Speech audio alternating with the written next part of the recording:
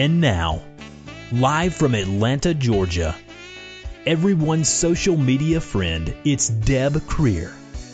Every week, Deb talks with the movers and shakers, the experts, the best of the best in social media, bringing you all of the latest tips, techniques, and trends for successfully using social media. In social media, there's only one constant: Deb Creer. Good morning, everyone. I am Deb Creer. I'm the socialite, and I am passionate about working with professionals to show them how to use social media as a tool to promote themselves and their businesses. And today, we're going to do one of those programs where we're really not talking about social media. But the cool thing is I met my guests on social media. So you never know where you're going to make these great acquaintances.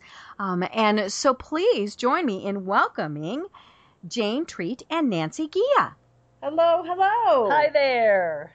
Well, the cool thing is they're back in Colorado. I love this. We're on Mile High Radio, and my guests are actually in Colorado.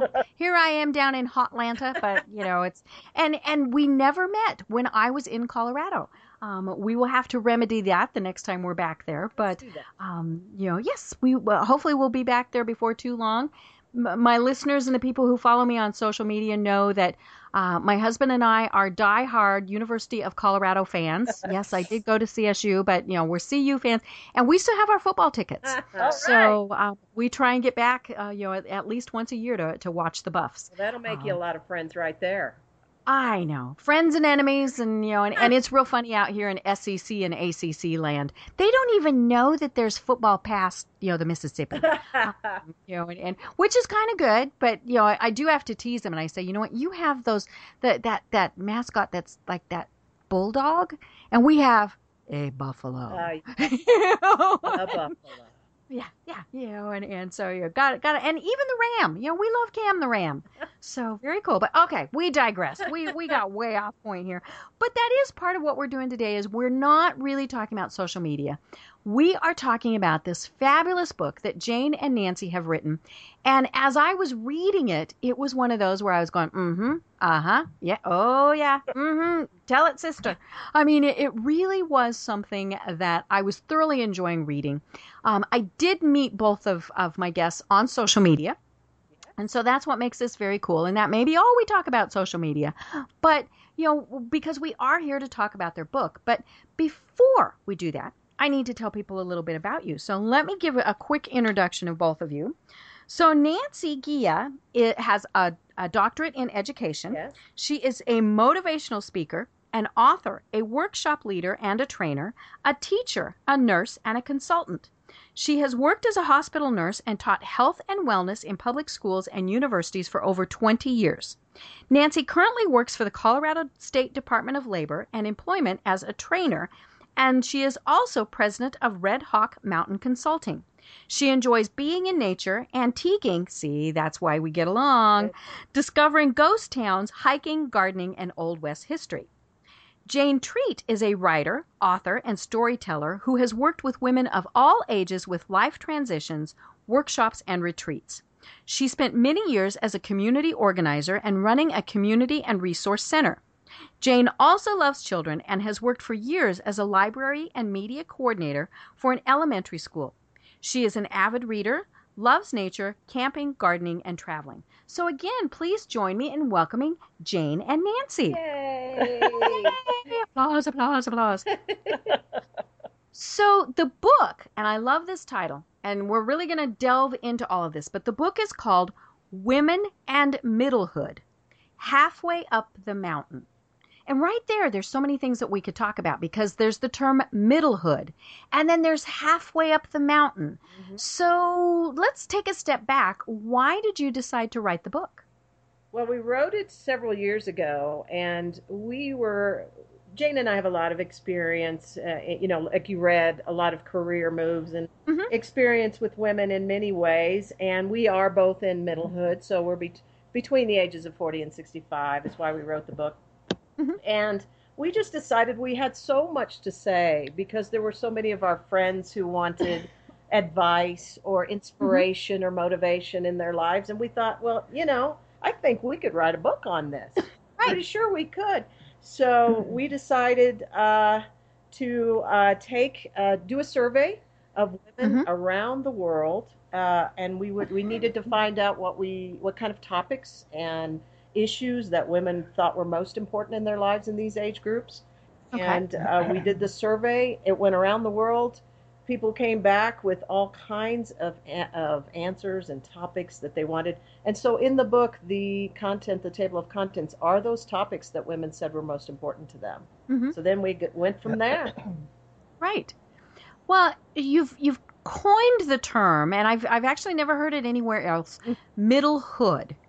And it's not middle age. I love it in the book. You talk about the fact that we like that wine and cheese age, but people, ugh, and so why did you use the term middlehood? Well, actually, I made up that word because I was looking for a word that was neutral, that just defined a life stage and wasn't just loaded with heavy expectations or negativity the way middle-aged is. As a Right. writer and a storyteller, I know that the words we choose have meaning and value to them, and that you can learn a lot about how people feel about themselves or things in their lives by the words they choose to use.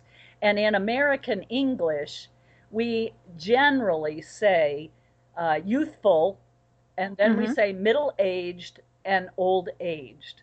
Right. And there are these days they're a little bit more flexible about terms, but those are still the most common ones. So what you can tell about our culture is that you are either full of youth or you are aging. And really, those are your only two options. Right. And it's a positive and then a negative. Exactly. Old age. So we wanted something that just defined this life stage. And so we decided, well, there's adulthood and there's childhood and that sort of thing. So let's just call it middlehood and take away all of the negativity and just define this age, this time of life. So that's how it came to be. We did actually trademark the word. Oh, good. So nobody else can use it, Deb. Perfect. I love it. Well, and the other thing is we're our mother's daughters, but we're not the same. In those generations are so different.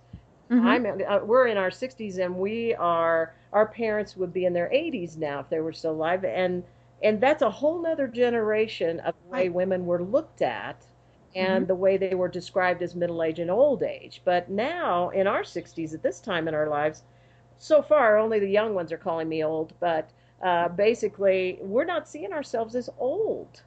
Right.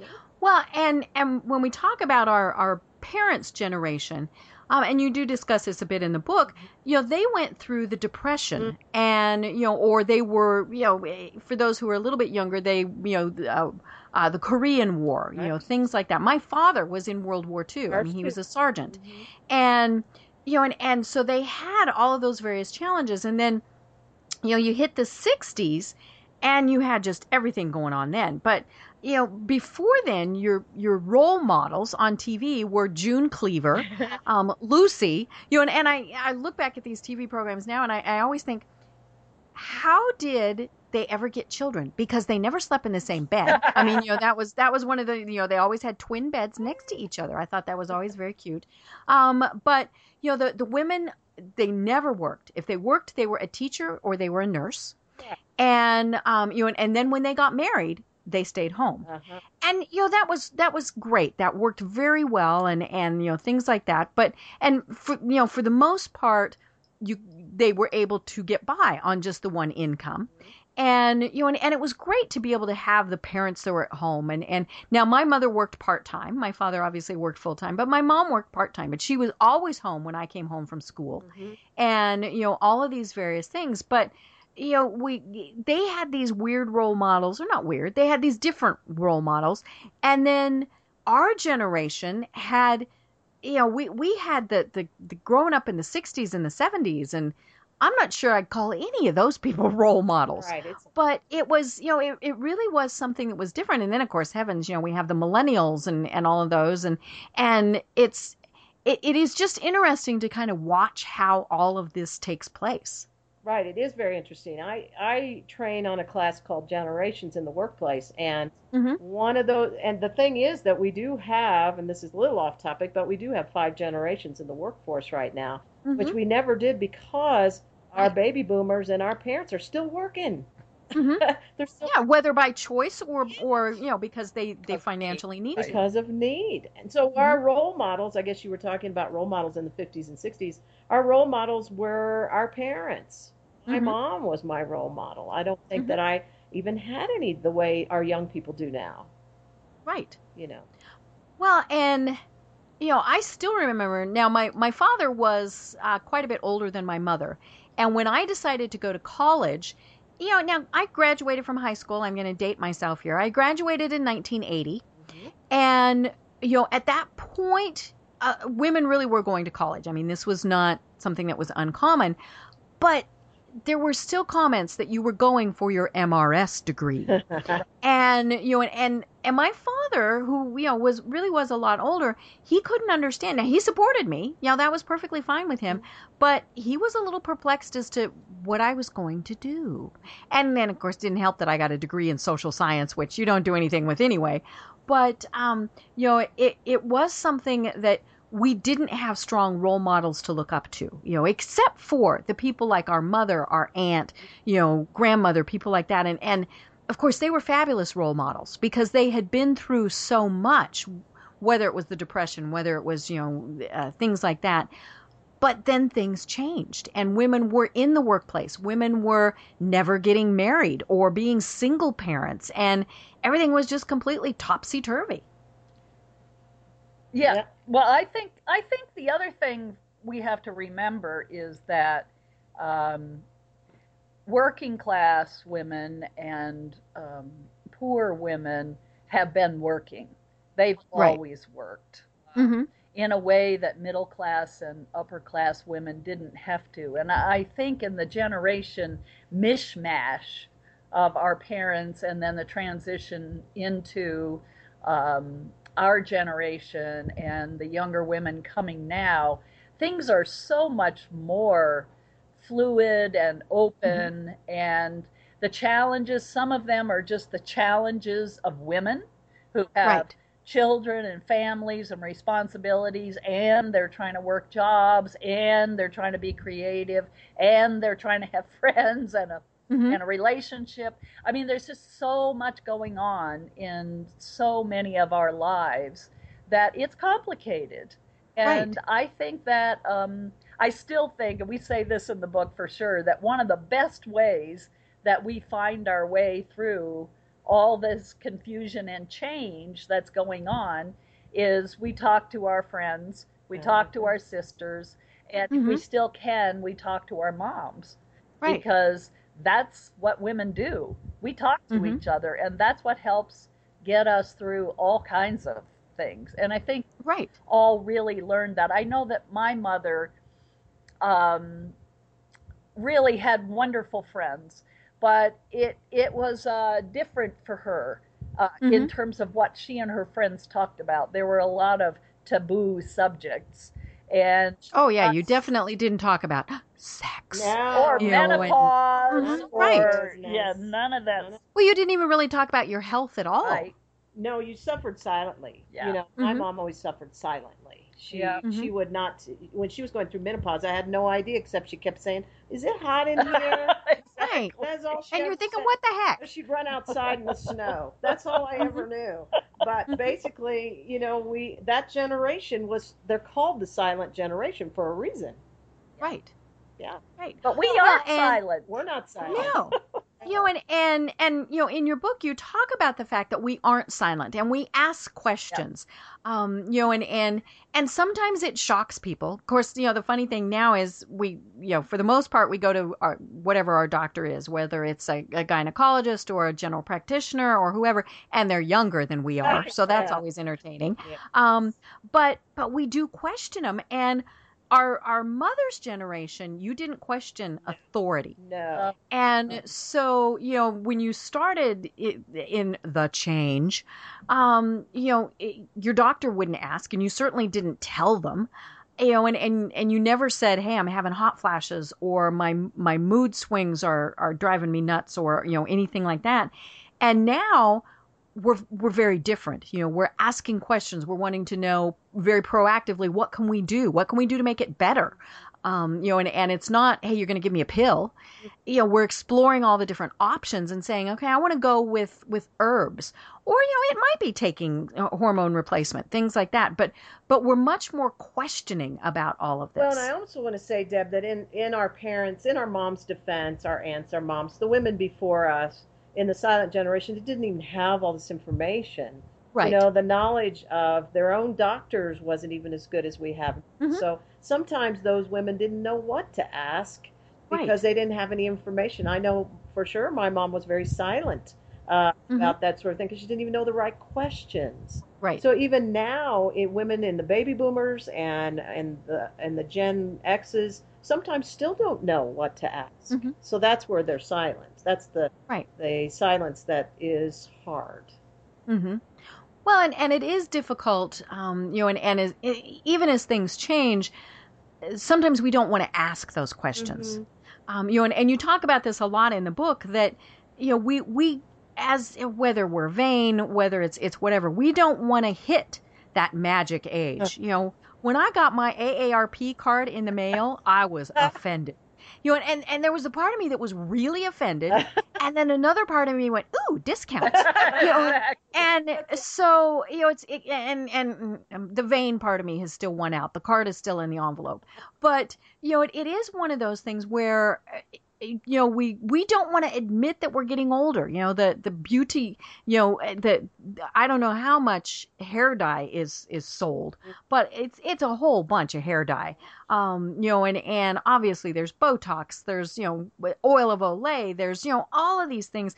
We go kicking and screaming into Middlehood when we actually really should be embracing it. And that's the big part of your book, is it is a great time to be a woman, between, the ages of 40 and 65, because there's so much that you can look forward to. Another thing is what we wrote in the book about the healthcare piece is that women don't go to the doctor as often as they should, doing their annual. They should always go annually, doing their mammograms and all. But a lot of women that we talk to, and we talked to hundreds, said that they didn't want to go to the doctor because they were afraid that they would find something wrong. Right. Or they would be scolded. Or scolded, for being overweight, or still smoking, or, all those kinds of things. How come you didn't come in sooner? That sort of thing. That's why they don't go. Yeah. Mm-hmm. Well, and, it's funny because we tell our husbands, you have to go, and if you have children, you're making them go, and all of these things. And some of it is we just, we don't have time, can't go do that, don't have time. But I think it is kind of the ostrich thing, and when you go in, and you mentioned in the book, there was someone whose doctor actually waggled his finger at them, like they were 12 years old and they'd been bad. And all of a sudden we revert to being 12 years old. And it's like, oh, and so then the next time you're thinking, I'm feeling okay, so I can skip my annual physical this year, or I can put it off for a couple of months. And then unfortunately that's where problems come in, because, that something isn't diagnosed when it should be diagnosed. Right. Christiane Northrup, who is a tremendous doctor and advocate for women's health, one of the things that she said about our book, we asked her to read it and do a review, and she gave us a short, what do you call it? It's just a little short. A testimonial. Yeah, about the book. It's on our website, Middlehood. Mm-hmm. And she said one of the things she thinks is so important about women and our taking back the power that we have over our own lives is by redefining a lot of these age-related limitations. Mm-hmm. And fears that we have, like you were talking about before, about still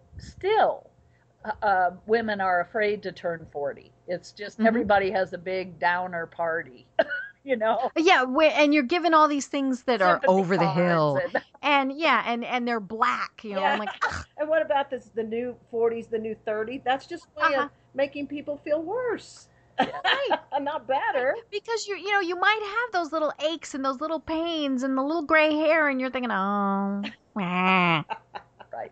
Right. But society doesn't help us feel any better about ourselves. No. We in the baby boomers have more money than anybody in terms of that, but we're not the ones that the market is Right. always Right. talks about. They're like, let's go to the millennials, let's go to this Gen Ys and X's and all of this. Yet we're the ones with all the money. Right. They don't talk to us. And it's funny because the advertisers don't talk to us, and television programs, movies. I mean, they're looking at the younger demographics, and it's like we don't exist. And you talk about that several times in the book, that we start feeling like we're invisible and that we're not valued. And of course, the opposite really should be true, that people are turning to us, and it doesn't matter if it's a man or a woman, Right. for the wisdom and the knowledge that we have hopefully gained through the years. And sure, we've made mistakes, and it's funny. I always think about this, and I think there's nothing that I would not do that I had done. I wouldn't go back and say, oh, I wish I hadn't done that, because hopefully I learned from it. Some of them were just stupid mistakes, and fortunately nothing was terribly serious, but I learned from all of them. Whether it was that was the wrong person to date, or oh, I can't believe I took that job, or any of those things. And so then we can pass that wisdom on. Right.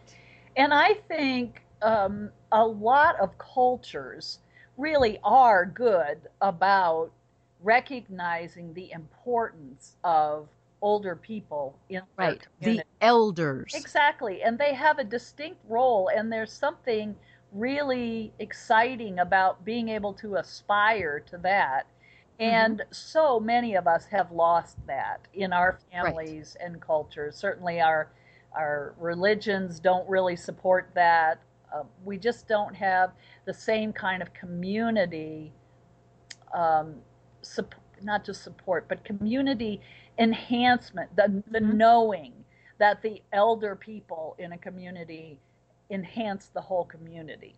Right. And I think that's part of what Nancy and I have wanted to do, that this book can help set all of us, and the conversations that we have with each other and the support that we have with each other, to really encourage ourselves to start stepping down that road with pride, with excitement, with respect, with laughter, all of that, because that's all part of our lives. And we hope that the book and what we learned from writing the book and living our lives and hearing so many women's stories is that we can help offer that to other women so that we don't have to be afraid. We told people that we've lived this book. Yeah. We didn't just, to tell you, we, in the chapter on the passing of parents and other goodbyes, my parents were dying when we wrote that chapter. Oh. Both of them, within 9 months of each other. So that chapter is raw, that is the one that I had to sit down and write while I was in the very midst of that experience. Right. So one of the things the biggest reason why we wrote the book is we don't want women to think they're alone. That Middlehood women can turn to each other, as well as the younger ones or the older ones that, if they're right in the middle of Middlehood, I find great solace in talking with other women who are going through the same thing. And we laugh. And we laugh a lot. Right. And I think that's one of the secrets, and you have it in here. Let's see, let me find it. Page 231. See, I was remembering this because I wanted to look at it. That many women, for their best advice, we asked many women for their best advice and found that most of the individual suggestions boil down to a few basic ideas. Start with one thing, even something small, that makes your life better. Hang around with positive people. Hello, this should be common sense. Right. It should. Pray. Spend time with people who love and believe in you. Laugh often, hard, and loud. And you don't put this in there, but it doesn't matter if you tinkle a little bit. Exactly. Doesn't matter at all. Right. Stay focused on what you want and take it a step at a time.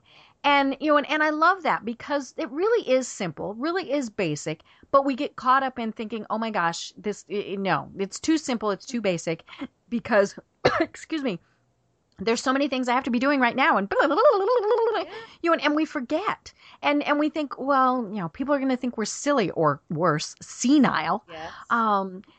And so we're still, I think, in so many cases, trying to be what someone expects us to be, and that's what I love about your book is you're really saying in it, you need to be you, and here's and every you is different. It's not that you have to do it this way or you have to do it that way. It's find your own path and be that person. Exactly.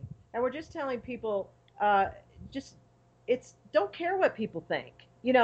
We Jane and I are at the age right now where we really don't care what people think. So we just go along and be ourselves in our lives. But the younger ones, the ones in their 40s, the younger middlehood age, sometimes still care what people think. Right. Well, they'll learn. But that basically Right. we're telling them to just be who you are. You're the best you could ever be. Mm-hmm. Right. And we're not saying that means you can insult people, No. and things like that. I mean, my father has been gone now for several years and bless him, we talk about this, bless your heart Bless in your the South, he lost that filter of, knowing what to say and what not to say. And there were times where, and he was partially deaf. And so, not only did he lose that filter, but he yelled and, he used words that you shouldn't use and he called people things that you shouldn't. And so that's not what we're saying, but it really is, if you want to go to that business event in the bright tie-dye outfit, why not? That's right. Right. One of my very favorite pieces of advice about life is real simple, but I still hold it in my mind and think of it often. And it's just be yourself and love the world. Right. So, and I think a lot of Indigenous people have really known how important it is to foster the individual gifts, as long as those gifts are coming back into the community. And that's what we're saying here is if you just be yourself, you're going to have something unique and creative to offer to your family, to your friends, to your work, to something you may never have even tried before. And we need that. I mean, all we have to do is look around in the world right now to know that we need people who are authentic, who are creative, who are rooted in the well-being and love of this world and our communities and humanity. That's, it can get as big as we want it to get, or it can be as day-to-day as our families and friends, people work with. Maybe it's just smiling at the people in the grocery store. Right. They could have been having a horrible day, and when you smile at them, they're like, oh. Well, I can tell you, Deb, if I go into the grocery store and I stand in the 10 and underline, I can get life stories until we get to the first item. I mean, life stories, people will just talk to me as if I'm somebody they've always known. She has the face. I have the face. Say she has the face. Yes. Well, and other people, they gravitate toward that. They know that you're a compassionate person. And, it's funny. My husband always tells me, how is it you attract the kooks? Because I have the ones coming up and telling me the stories that, they're a little off, but, it's like, okay, and I do, I smile at them. If I can help them, I do, all these various things. But, you learn so much when you open yourself up. And he'll say, where did you meet that person? You were standing there talking to him forever. I'm like, well, I met him in the line. He's like, really? You haven't known them? I'm like, no. You have the face too. You have the face. And part of it is you just make eye contact. You're not staring at your shoes. You're not playing with your phone.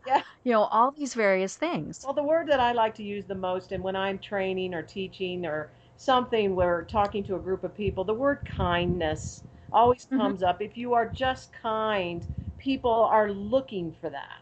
They need it. It's something that they must have. And all you have to do is smile at them, say a kind word, mention something about their child, whatever you want to do. All of a sudden they know this is a kind person. And so they start talking because they need it so bad. And you can tell, I mean, there are times where you can tell where somebody really needs that. You mentioned in your book the story about the woman in the airport who, just got horrible news over the phone, and you picked up on that and went and sat with her. Right. Right. And it took probably 5 minutes out of your day to go and do that, but it made such a difference for her. And Deb, that I tell that stories in motivational speeches, and there isn't a dry eye in the house with the women. And I really do believe that it touches them because they've had real life experience to that. Right. The woman in the book had just found out she had breast cancer. You can automatically see the women in my audience just looking at me like, oh my God, she knows. Right. And then they start tearing up. So, there are stories we all have that touch a lot of people, and we encourage women and men to tell those stories. Tell them. You don't know who you might help or affect. Right. Well, speaking of stories, one of the things that I really liked about your book is you had all of these snippets of stories from all these people. How did you get all those stories? Well, that was part of the survey that we went to and asked them to give us some stories. And it was I don't remember the exact question, but we just said, give us a story about something that's happened to you. And boy, they happily did. And of course, being the storyteller, we went and asked everybody we knew. We did. And we remembered the stories. We remembered stories that people had told us, sitting around drinking coffee, and they'd laughing. Yeah. Like the friend that couldn't remember the word dried. Right. She kept saying, de-watered, and we're all like, you mean dry? Those senior moments we have. Right. We had tons of those. We had our own experiences. We had families, friends, and then when we sent out this questionnaire, and people sent back all these different little descriptive things, and then we would get in touch with people and help them expand it, so that we could help them tell the story a little bit more, so that we could use it. But it was fun. I mean, we laughed and laughed and laughed. Well, and there's funny stories, there's touching stories, there's all sorts of things. But as I was reading it, I'm thinking, wow, I either could have gone through that, or I know somebody has with almost single story. We were hoping, Deb, that everything, whether it be the small snippets or the stories themselves, or just our content, would somewhere, just like you said earlier, that you went, aha, oh yeah, that's me. If it brought a tear or two, then we know that we touched somebody with our words. Right. Well, and we talked at the start about the fact that Jane made up this word Middlehood. The other part that I love about the book is the subtitle, which is Halfway Up the Mountain. Because we've been raised, and I'm saying we as in kind of the American people, because obviously other cultures do this very differently, but at about 50-ish, you're at the top of the mountain and everything else is downhill from there. And I love the fact that you're talking about the fact that 50-ish, 40 to 65, so 52 and a half would be halfway in there, that's just halfway up the mountain. We're not at the top starting down. Right. We're just halfway up to the top. And why did you decide to really do that? Because I love that concept. Well, one of the things, a number of things really kind of prompted this thought from both of us. And it was one that we talked about and talked through a lot. There are a lot of stories around the world about life being climbing a mountain. And there's just many, that image, that metaphor is a universal one that shows up in all kinds of stories. And one of the things I was really thinking of was that in all of those stories, it's never about getting to the top and then what Nancy and I refer to as the downward slide into death. Right. Which is It's all really over there, babe. that's why everybody's afraid to turn 40, is because now they're going to start the downward slide to death. So one of the things we wanted to show with that title is if we take that image, that life is like climbing a mountain, and Nancy especially is a huge hiker and climber and has done 14ers, and we live here in Colorado, but those images show up everywhere. Right. And so we decided that we would really take that. And we have heard from people who said, nah, that's just not really the way I think about it. And that's fine. But for us, we wanted the image that no matter how old you get, no matter what's going on, you're still moving. And you're still moving up your own mountain of life and finding new vistas. The point of it was not that you're just going to be crawling and, hauling yourself up.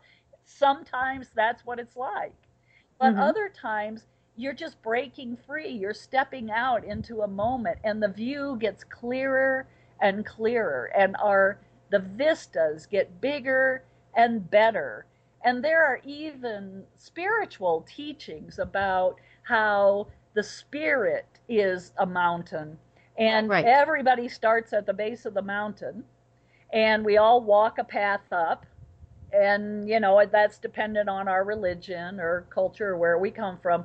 But the farther up we go, and I've certainly found that true in my life, the longer I live, the more experiences I have, the more I find in common with people. And the more the differences become less important. And in those spiritual teachings, the paths actually become fewer. They join and they join until we all really get it by the time we're getting up towards the top of the mountain, wherever that is for each one of us. And we're not rolling down. We're not rolling or running. We still have as we get into elderhood, we still have our journey. We're still teachers. We're still mentors. We're still creative. All of those things, and creative and unique. So it isn't like we run up and you fall down. You really, then you start working with the younger generation. Be those teachers. That's what we want to be. Well, I mean, look at the things that go viral on Facebook. Say, look, I'll bring social media back in. It's the picture of the 100-year-old woman dancing. And we're thinking, oh, that's gonna be me. Yes. Or maybe I'll just be the person sitting there tapping my toe, but I'm still gonna be there.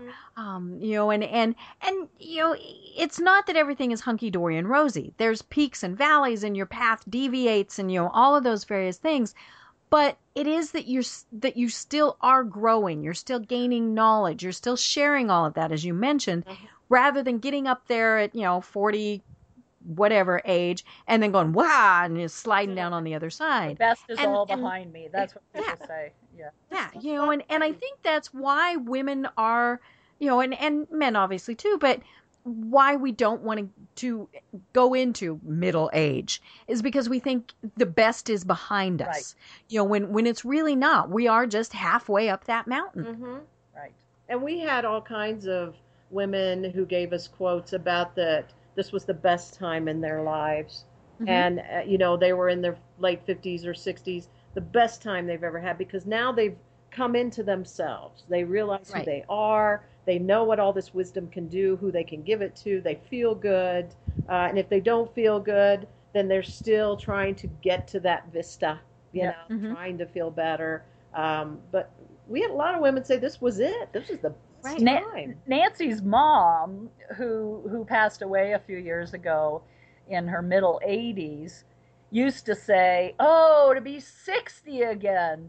Right. And when we were in our 40s and 50s and we'd listen to her say, oh, to be 60 again, that was such a great time, we'd look at each other and say, what's so great really? about 60? Yeah, 60. And now we're 60 and we're like, this is great. This is really good. This is awesome time. Well, and of course, Middlehood is where so many things change, whether we want them to or not. Exactly. And it is, that's where we end, change, start careers. Because your kids are off, or all these various things, and for a lot of people, it is that all of a sudden they're alone. their spouse, their partner divorced them. I have a friend who, she'd been married 30 years and her husband said, yeah, I don't want to go to 31. And, so she's like, okay. And she thinks this is the greatest thing in the world. But, we actually lose that person. They pass away. And so I think that's where, again, people are so afraid, they don't want to hit that point because we've seen other people go through it. We saw our mothers lose our fathers, or, all of those various things. And so we're thinking, well, I don't want to get old because that's going to happen to me. And the stories in the book that you talk about, it really is a time of, like you said, coming into their own. They're not the mother, the wife, the whoever. They're me. They're who they were meant to be. They're not defined by their roles. I mean, we all play many roles in our lives, more than we want. But what happens is that a lot of the given roles that we start out our lives with and grow into fall away.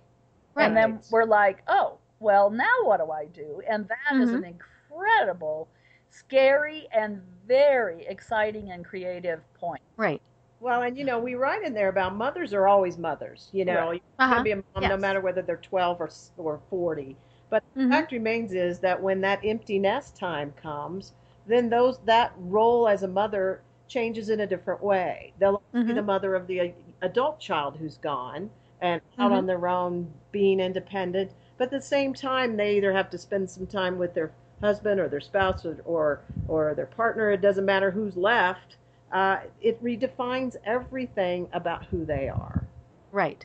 So well, and now we've got the situation for a lot of people who their kids are getting older and their parents are getting older. So all of a sudden they're having to start taking care of them. Right. Yes, they still call that. They used to call that back in the 90s the sandwich generation. Right. They're still calling it the sandwich generation because more and more parents are living longer. And now they're going to have to, they either put them in a nursing home or they bring them to their home. But more and more women, we're finding, is that they are actually bringing them into their home. Or they're still living on their own. Or they're still living in their own house. Yeah. So it's an exciting time, but at the same time, it's a worrisome time. Because if they're not living with you, then it's harder. If they're living on their own, that you worry all the time. Right. You have that. Even if they're doing fabulously, you're still thinking, oh, are they eating right? Are they driving? That's a big one. Better not be Yeah, driving. and it's funny when it wasn't. I say that is the royal we because it wasn't me.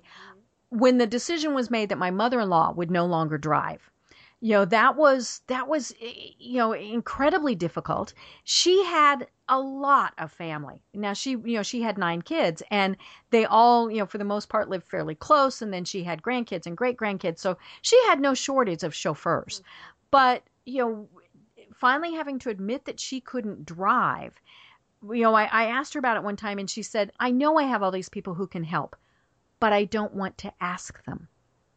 And, that was the biggest thing of taking her independence away was taking those car keys. Exactly. And that's where it gets really scary. It is because many parents think they have become a burden. When you tell them all day long and into the next week that they are never a burden, that generation of the silent generation will always feel that way. I think I'll feel that way when I become elderly and somebody takes my keys.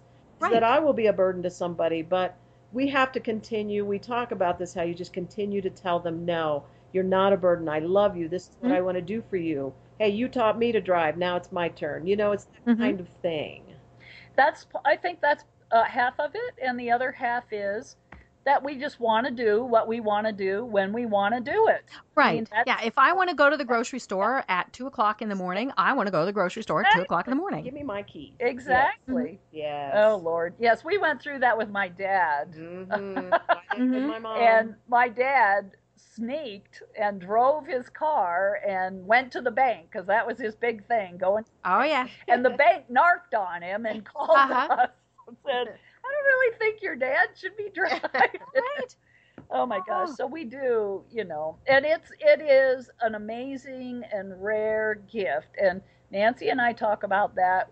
Neither one of us have children, but we have younger siblings and nieces and nephews, and we talk about how we want to be able to make the choice for ourselves that it's time, because it's such a terrible thing for your children or the younger people in your life to have to make that choice for you. Right. Well, and speaking of that older generation, one of the things that you talk about a lot in the book is take the time to talk to them.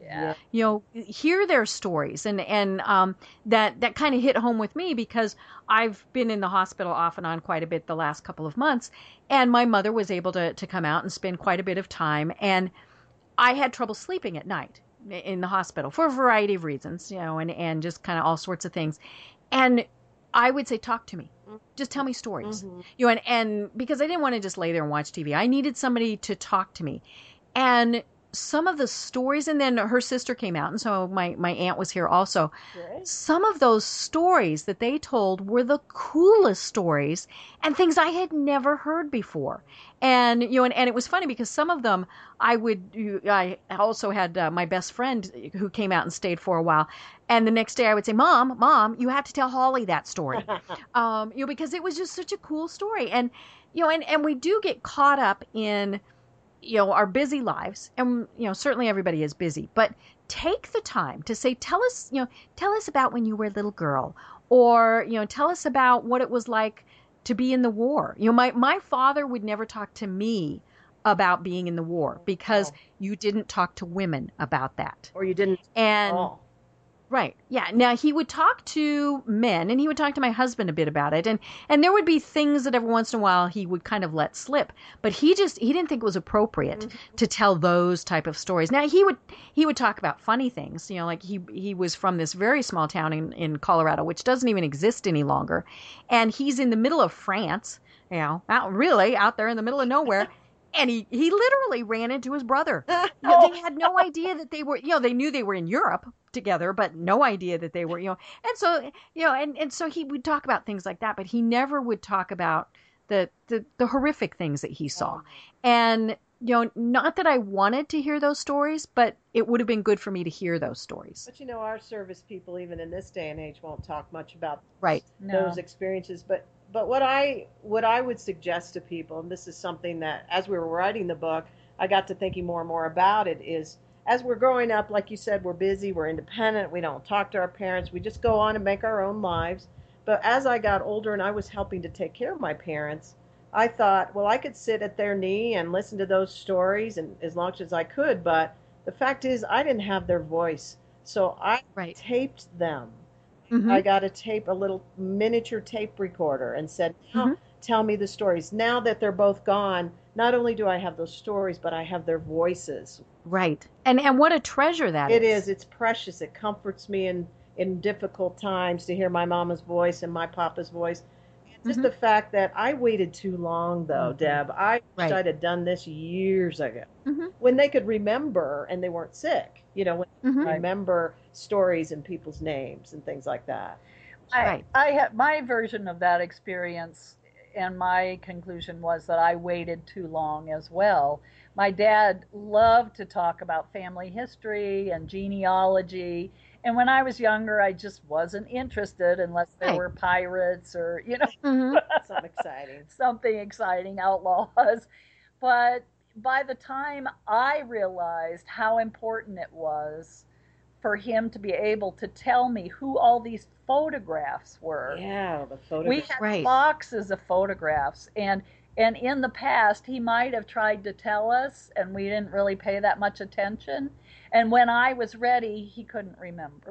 Right. The photographs. It broke our hearts that we had, that was on us. We had waited too long. And he kept staring at them, and he would point to people's faces, and he wouldn't be able to remember.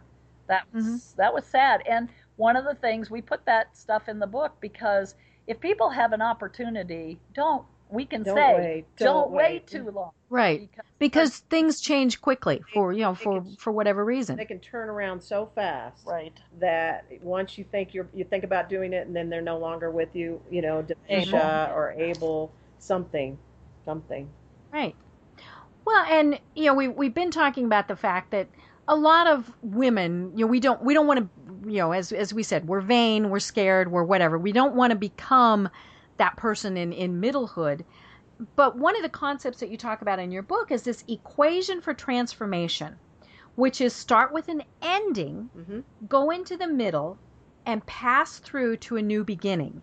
And talk to us more about that, because that's a fascinating concept, because we're working backwards, and so why is that so important, especially as we hit that 40 to 65 age range, that is how we're learning to grow and survive. This is probably, I would say, one of the top 3 most important pieces of wisdom that I learned from my teachers, that I use all the time in my life and pass on whenever I can.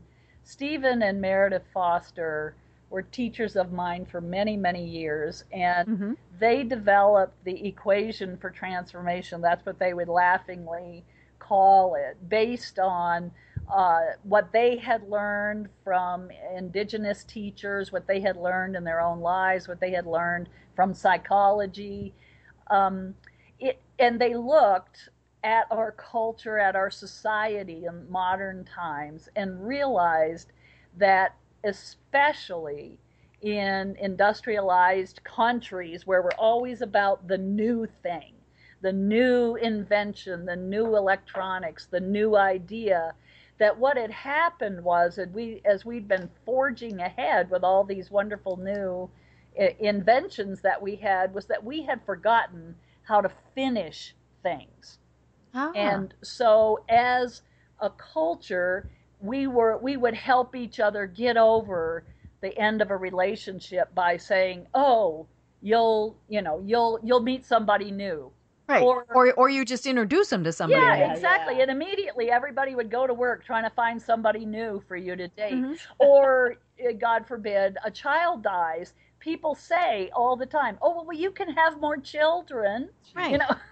And they don't, nobody means to be unkind. That's just the way we're all taught to think. Right. But what happens is we don't know how to actually finish and complete things, especially things with powerful emotional components to it. We don't take the time to grieve or, all those things. Exactly. And so the equation for transformation takes everything that we learn in modern times and turns it on its ear. Instead of, oh, let's think of the new thing, it's stay with the old thing. Whatever it is that's ending, whatever phase of your life, whatever relationship, whatever job, it doesn't matter. It could be big or little. Stay with it. Grieve, finish, have those conversations. Say thank you. Honor people and experiences. Really take the time to go through it, feel it, and honor what is passing, and then put it down. Right. And you will be able to actually walk away from it in a way you can't when you don't finish. When you don't finish, you just drag stuff with you. It's always there. You just go into another relationship that's just like the one before. Right.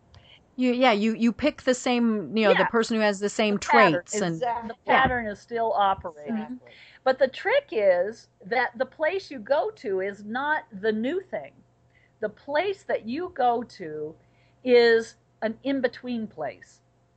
It's a blank space. And we hate that. It's a terrible place to be. We really. hate that. I know friends who are in 12-step recovery groups. They used to talk about this all the time. Okay, I'm not drinking anymore. Okay, I don't even want to drink anymore. But who am I? What am I doing? Right, because that defined them before. Exactly. That was it. And the thing that we have to learn to do is to stay in this quiet middle place. We have to learn patience. We have to learn some kind of stillness and quiet.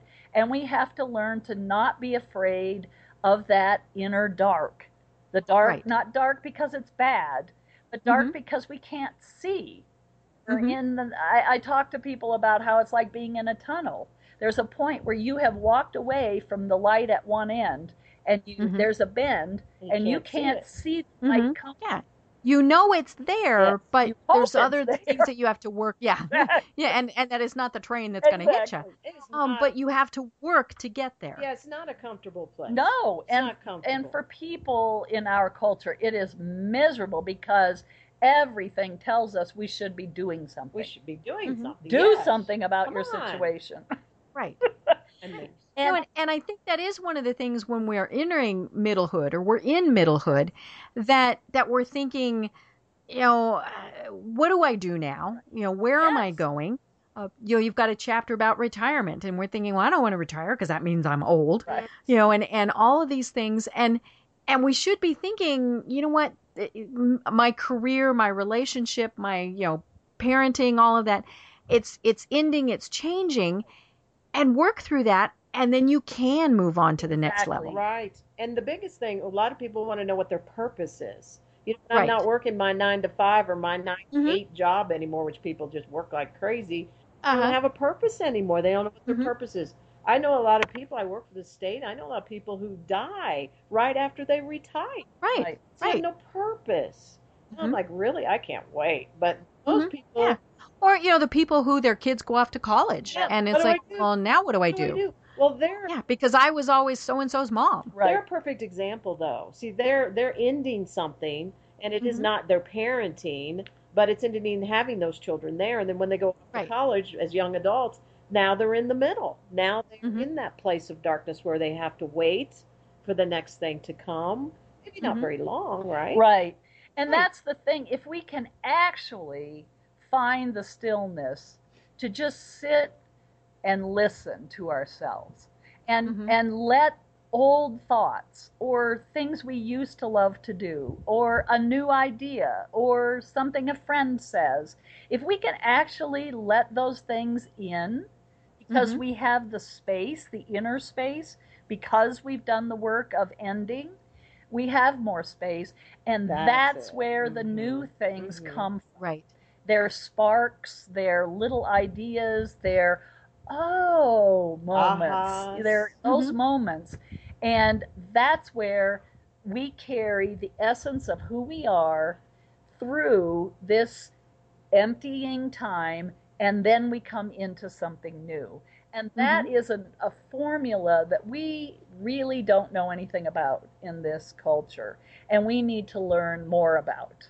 Right. Well, and there's another analogy to this whole equation for transformation is like, you've heard this maybe before about having a backpack full of rocks. As you walk through life, you have your backpack full of rocks. Well, and then they start falling out as you go more and more into your life. That's the ending piece. If you let those rocks fall out of your backpack, or take them out and throw them at somebody if you must. Just let them fall out, and by the time it's empty, then you're in that middle place. You're in that place of dark, quiet, everything. And then when you're out of it, when the new beginnings start popping, well, then your backpack fills back up again. Right. You're picking up new rocks. Good stuff. Yes. Good stuff, not the old stuff you're carrying back. Yeah. Right. That's it. Well, ladies, holy cow. Holy cow. I feel like we just touched the surface of this because I had other questions, so that just means I have to have you on again. Okay. And I think this is something that, I want to encourage our listeners to really get your book. So how do they get your book? Well, right now we're giving away our books as a gift for free. Cool. Just for the cost of the shipping and handling. Just for the cost of shipping and handling. All they need to do is go to our website, www.middlehood.com, and they will go to the contact page, and it says there to put in their contact information, and to submit it, it'll send us an email, and then we'll send them a book as soon as they give us the shipping and handling. Wonderful. It will be signed by both of us. And nice. Also, we have 5 audio stories that we recorded in a studio from the book, and one of them was one you were talking about, the Puma. The medicine story. Medicine story is on these. We will send them to those to them by email free as MP3s. Nice. I love it. Now, this is for a limited time only. Yes. And if you're listening to this in the future, contact him anyway. Yes. Go to the contact page of middlehood.com. The book is also available on Amazon and through Barnes & Noble and, other a lot of other bookstores. It's still out there being sold, but we decided just the other day that we had copies that we had bought when we first published it that they don't do us any good in a box. We want the women, the very women and the men who love them, to have a copy because we want them out there. Mm-hmm. Yeah, and as I said, as I was reading it, and I tend to read a lot of books, it really was one of those where I was sitting there, yep.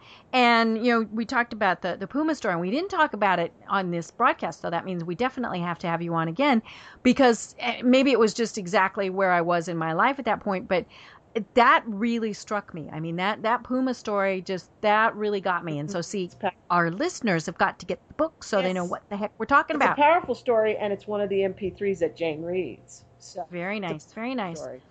Well, I have been having an absolutely fabulous time talking with Jane Treat and Nancy Geha.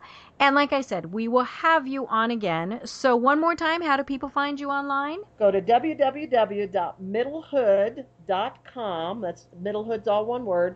.com, and go to the contact page. Actually, just run around the website, take a look, read.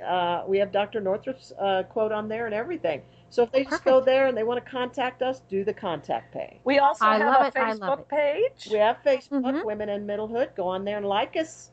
Yep. Perfect. I love it. Well, we will have you on again. And for everyone, have a great week. Thank you, Deb. Thank you.